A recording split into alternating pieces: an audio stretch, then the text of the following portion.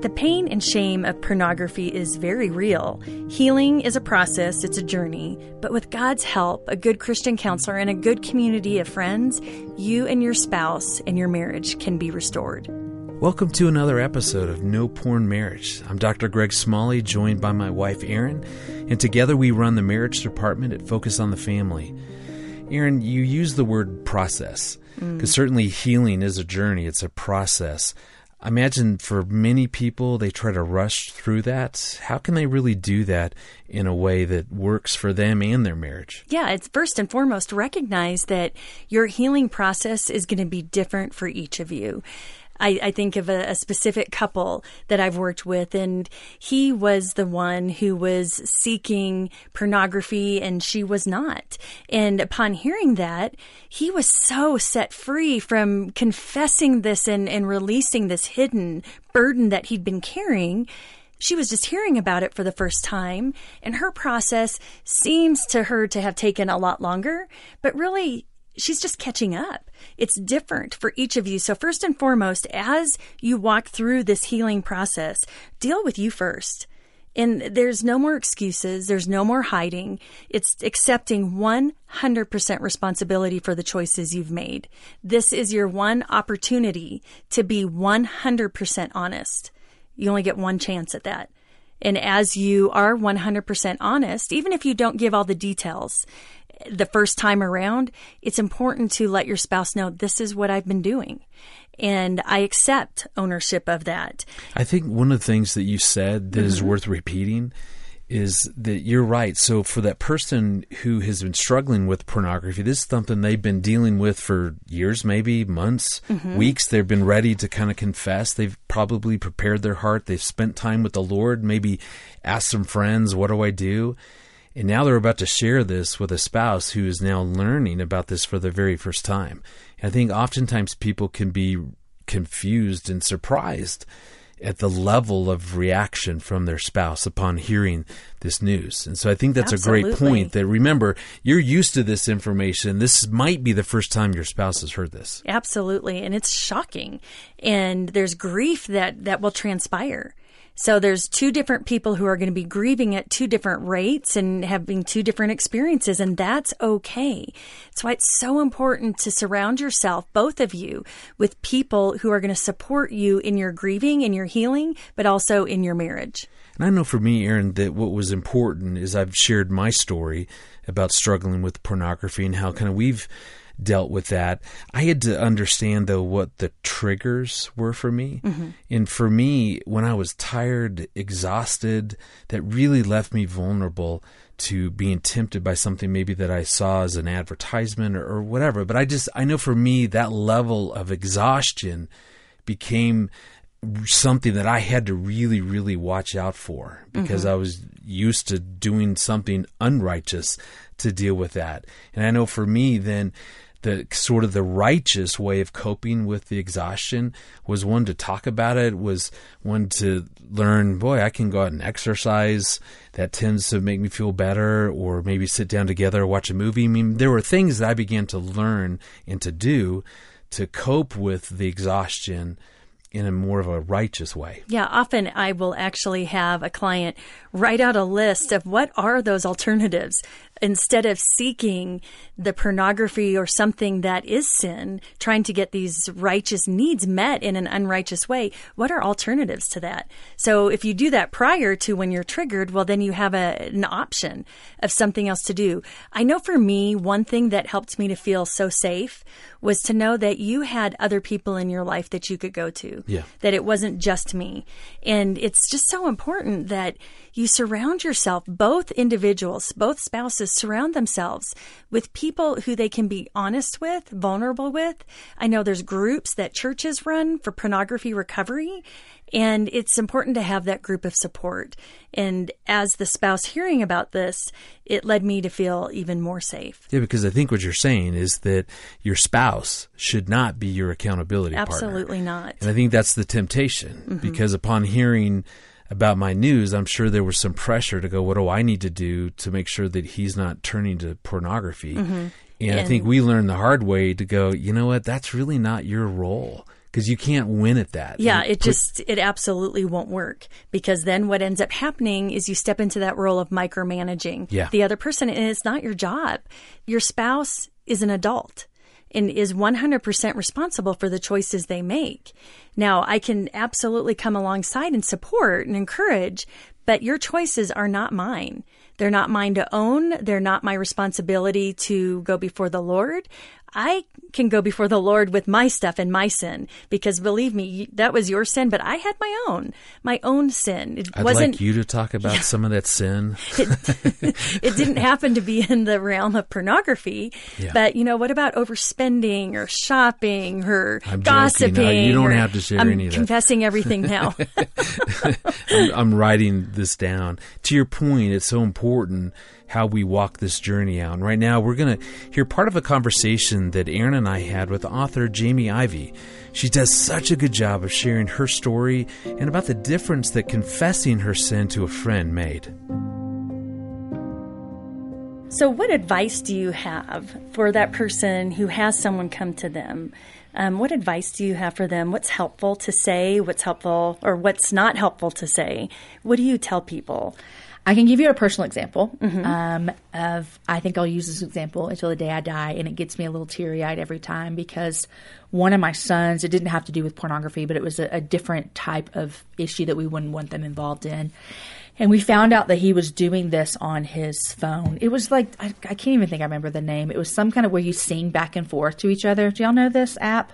We don't have them anymore, but you can. So you sing? Yeah, I can't even. Yeah, like you make music videos and then send them back and forth to each other, which is great with your friends. Yeah. The problem with it is that you can also connect with strangers, which is the hard thing with social media and raising kids. Whole nother podcast. Yeah, you can connect with strangers, and so I found on my son's tablet that he had been connecting with strangers and making these videos, and some of them were inappropriate. No pornography, but just inappropriate images for a 10-year-old boy. And I found these, and I came to him and I said, "What were you thinking? Why would you do this?" And I'll never forget, like, it makes me sad, because look at me, I cannot believe I'm still emotional about this 4 years ago. But I'll never forget my husband, like, later was like, "Jamie, you cannot do that, because he's not going to confess next time. Because what he just got from his mom is shame. What's wrong with you? There's something wrong with you. You messed up. You're bad. You're dirty." I mean, that was probably 5 years ago, and it still affects me, because I realize that there's truth in that. There's truth in the way that I reacted in that moment really made my son feel, and you know what? He had done something wrong, but it made him feel shameful. It made him feel dirty. It made him feel less than. Yeah. And so I've spent the last 5 years, let me tell you, that has not happened in my house again, because thankfully I listened to my husband with his guidance and the Lord. And also remembering what it felt like for me when I confessed. I mean, in the book, when I talk about pornography, it was me having a moment of seeking out pornography in my home, married, mother to 4. I was teaching at my church the next day. Yeah. No one is immune. No one is immune. Yeah. And so, but it was, I went to my friend the next day immediately. I knew I could not keep that a secret. And praise be to God, I did not actually ever get to a pornographic site, but I searched my tail off that night trying to, because we got all the computer things, so I was like, what words can I put in that aren't going to flag the system? But I knew that I was seeking out that, and I went to my friend. I knew I had to confess. I could not confess, and so I went to my friend Annie and I confessed that Sunday morning. I said, "I need you," and I went into a room and I told her everything. And her response is, what is the response? She looked at me and she said, "It's okay, God still loves you." Like, there's grace for that. You're forgiven. Repentance leads to forgiveness. Like, it's okay. She pointed me to the truth that Jesus forgave me and that he loves me and he can still use me and I'm still a good wife and a good mom and all those things. And so that confession is so important. And now we're building in our home, besides that mistake that I talk about all the time.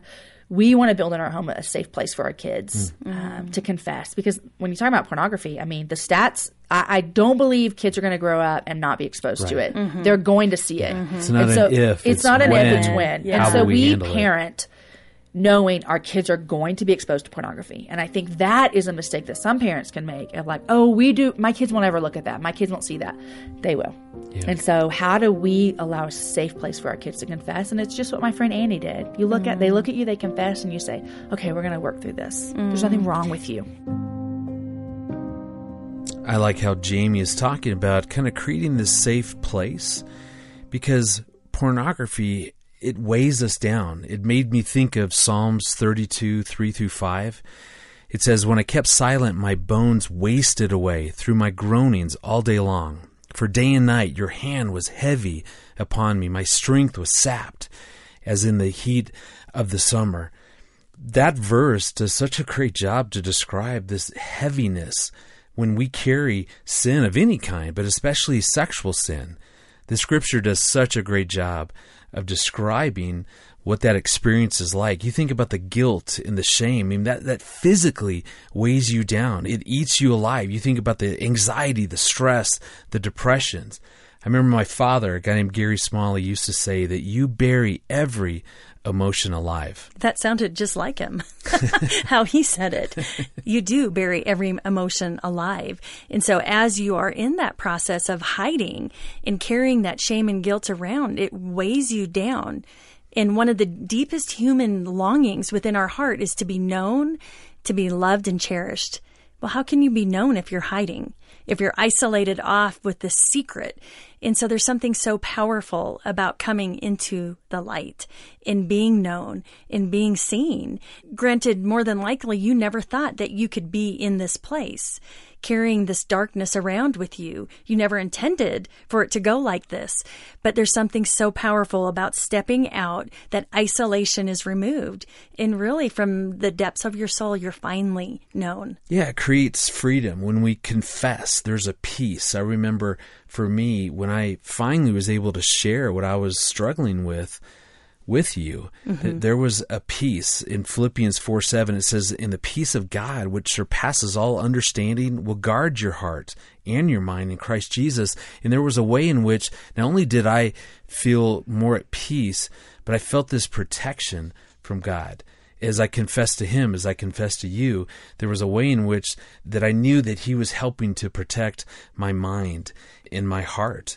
And that's the power of confessing. Absolutely the power of confessing, but recognize as you're starting to feel better by confessing and beginning the healing process, your spouse is hearing about this for the first time, and it's shocking. So know that more than likely your spouse is going to have a huge emotional reaction to this, just like I did. Granted, I had to pull it together for the seminar, but important to just recognize there's going to be fallout from the confession, but know that this is the beginning of the healing process, and what an opportunity there is that lies ahead. We don't want to paint some rosy picture. I mean, this is painful, and this could get ugly, and that's okay. If you surround yourself with the right help, friends, counselors, you can grow. You both can grow, and your marriage will be even stronger. Well, that's really what Jonathan Doherty of Be Broken Ministries was talking about. So let's go back to a conversation that he had with Focus President Jim Daly. I love that Jonathan really dives into how to walk through this healing process. He also describes how confession is the first step to recovery, but it shouldn't stop there. Hey, Jonathan, give us some context, though. From that evening when you told your wife and, she curled up in a ball, how long after that did she decide to leave and separate from you? Yeah, it was less than a week. So a week later. Yeah, so that's why I always tell people, confession is a great place to open the door, but if you don't actually start taking action toward doing right behaviors and toward getting yourself healing, then it's going to be a very short period of time until you're just back into your old patterns. Right. And I really appreciate, and I want to reiterate the caution that you gave to people if they're going to disclose in that way. You've come to that point where you cannot keep it, which is a good thing. But there's ways to do that that'll be more helpful in the short and long run. Looking back on that, how would you have done it so that it would have been maybe better for your wife? Mm-hmm. Well, considering the degree and the depths to which I went in my own personal addictive behavior, there was a lot to unpack because it wasn't, quote unquote, just pornography. I mean, there was a lot of other things that were part of that. And so, therefore, when I needed to disclose, it's not necessarily the same exact kind of process that, let's say, a guy who, listen, he's struggling with pornography. He's viewing it every now and then. He hasn't crossed what we call the flesh barrier, and he's needing to disclose. We're both needing to disclose. But the depth to which our behaviors are going to wound another individual are at different places. There's still wounding there. A guy who's got to confess to his wife that he's been looking at porn is going to wound his wife with that information. A guy like me who went beyond that is going to wound his wife.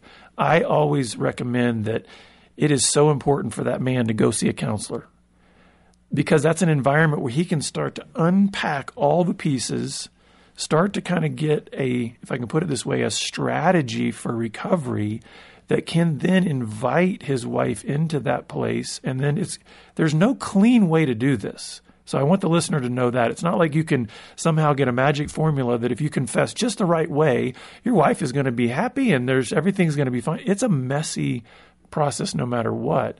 But I do think inviting a counselor into that space to start helping you pull it all apart and put the pieces in an order that then is more effective can be highly beneficial.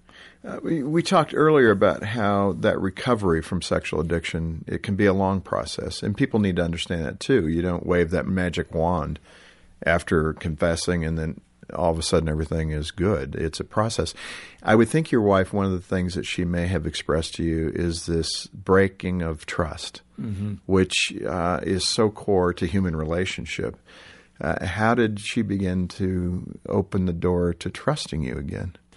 Well, we were separated for 9 months, and I started my recovery not with any expectation that our relationship would be reconciled, because she said she didn't want to see me or speak to me ever again. And hey, up to that point, she'd never lied to me before or something, and she's gone. I'm never going to see her again. So my motivation for actually engaging recovery was realizing I have to live with me the rest of my life. And I didn't necessarily like the me that I was living with. So then 9 months later, when God performs this miracle that my wife and I realized that he's been doing things in both of us. He's been healing her. He's been taking me through this recovery and realizing we're becoming new people. We reconcile, and then we both realize, okay, we need help. And because I did not expect her to come back. I knew I'd been a lousy husband before, so I needed help to know how to begin engaging this process. So to answer your question about trust, it was really kind of a two-step process, meaning the first fundamental step for her even considering reconciliation was whether she was going to choose to forgive me. And that is something that only she can be involved in, meaning forgiveness is very much a one-way street. Had I continued to just be a self-centered jerk, she could have still forgiven me because that's out of her own heart and out of her own healing and whatever she decides to give in terms of forgiveness. Trust, however, is a two-way street. And so when we got back together, she had offered me this incredible gift of forgiveness. But now I had to go on a journey of rebuilding trust. And what that looked like was simply, this is going to encompass a whole lot, but really what it boils down to is pursue becoming a man of integrity, a man of wholeness, a man of honesty. That the idea of integrity means there's wholeness throughout. So there's not compartments over here that say, hey, I've kind of got my porn compartment over here. I've got my me compartment over here. It's saying, no, I'm whole throughout, and letting her really see that. And then over time, it took about 5 years before she was willing to say, I trust you completely. And you know what? It was worth every minute of it. To be able to regain that back. It was hard work, but it was beneficial not only for me to just learn what it means to become a man of integrity, it was instrumental in whether or not she would be able to trust me again. Yeah. How did she rely upon the Lord in this process? I mean, I know obvious for you, it was there. You were building your relationship with the Lord, becoming that man of integrity. What was she looking for in her relationship with the Lord? You know, God is so good in the sense that he knows his children and he knows exactly what they need. She went through a season where she just wrestled so much with God because she said, God, you are sovereign. You could have prevented this. Why did you let me go through this? And she just suffered with that question and struggled with it. And he just was so incredibly comforting to her through that time, allowing her to grieve, allowing her to cry, bringing people around her life that were able to speak into her life words of comfort and of healing. And then God took her kind of on a turn that really, when she tells it, I'm like, that almost sounds a little cruel. Because when God started, that was probably about 7 months of our separation, that God was just taking her through a journey of healing. Then he started turning her attention to forgiveness. And the way he did that was he said, I have been your God. I've been in your life since you were 5 years old. She trusted Christ at 5 years old.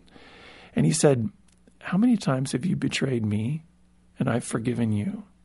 And she was able to look back over her own life and realize that was what God was inviting her to do with me. Now, I know that for some listeners out there, that will sound like, whoa, wait a second, time out. This guy was a jerk. I mean, he was looking at pornography. He was being selfish. He was having affairs. He was, how on earth could a loving God, put that kind of mirror in front of this woman's face? Well, that's why I say it was 7 months before he put that mirror in front of her face. So there was a process in which he's saying, hey, just get it all out. Grieve, cry, yell, be angry. And I want you to know that I'm here to help you process all of that. And then we'll get to that point of forgiveness. Well, Jonathan is so right that forgiveness is a long process. Mm-hmm. And I know, Aaron, for me, there was a part of just the reality that even forgiving myself, that I had to give up, that this could be different, that this could be wiped clean, that this was a part of our story now. And I think that's an important part, because sometimes people confuse forgiveness and they think it's about letting your spouse off the hook for whatever those poor choices were. Or maybe it's forgetting about the past or forgetting the pain. But really, forgiveness is about setting yourself free so that you both can move on, and which sets up for personal healing and growth, as well as restoring your marriage. Absolutely. And there's something so powerful about that. But I think one of the most misunderstood things within our culture, and especially within the Christian culture, is forgiveness. So I love what you said about what it's not, because it's not dismissing this as it never happened. It happened, and it had an impact on your spouse, and it has an impact on you. So it's recognizing that it is a journey that you're entering into of really forgiving your spouse, but you can't do that until your heart has grieved. I loved how Jonathan said that it took 7 months for his wife to get there, and that's okay. Just giving yourself the grace to heal in the amount of time that you need. Aaron, as you work with couples as a counselor, what are some of the reasons why maybe someone can't find that place of forgiving their spouse? Yeah. What I have seen consistently is that someone will continue to bring up their feelings, the issue, until they know that their spouse fully understands the impact this has had on them. Not only understands it, but validates it. And that's a gift that the user or the offender can give to their spouse, that I hear you, I see your pain, I see you, and I know that this hurt you so much, and it makes sense to me why this impacted you and hurt you. And ultimately, the spouse has then the decision to forgive, and ultimately, the choice to forgive will impact not only the marriage, but the individual who is forgiving, because it has a great impact on you. Your anxiety is going to decrease. Your stress level is going to decrease. Your blood pressure is going to go down. Your heart is going to reopen. And that's key. That, again, is my job. My heart is my job. And so it's a gift that you're giving, but you're also giving it to yourself. Yeah, you're setting yourself free. I know for me that as I've watched people struggle with forgiving a spouse, I think a lot of times that comes down to the fear that if I forgive you, that you will forget how badly you hurt me. Absolutely. If I forgive you, then I'm kind of setting you free to hurt me again. And that's why I know that you've talked about this before, but the people that you work with, I know a big part of what you're teaching them is, as an individual, here's how do you really learn to deal with that level of pain.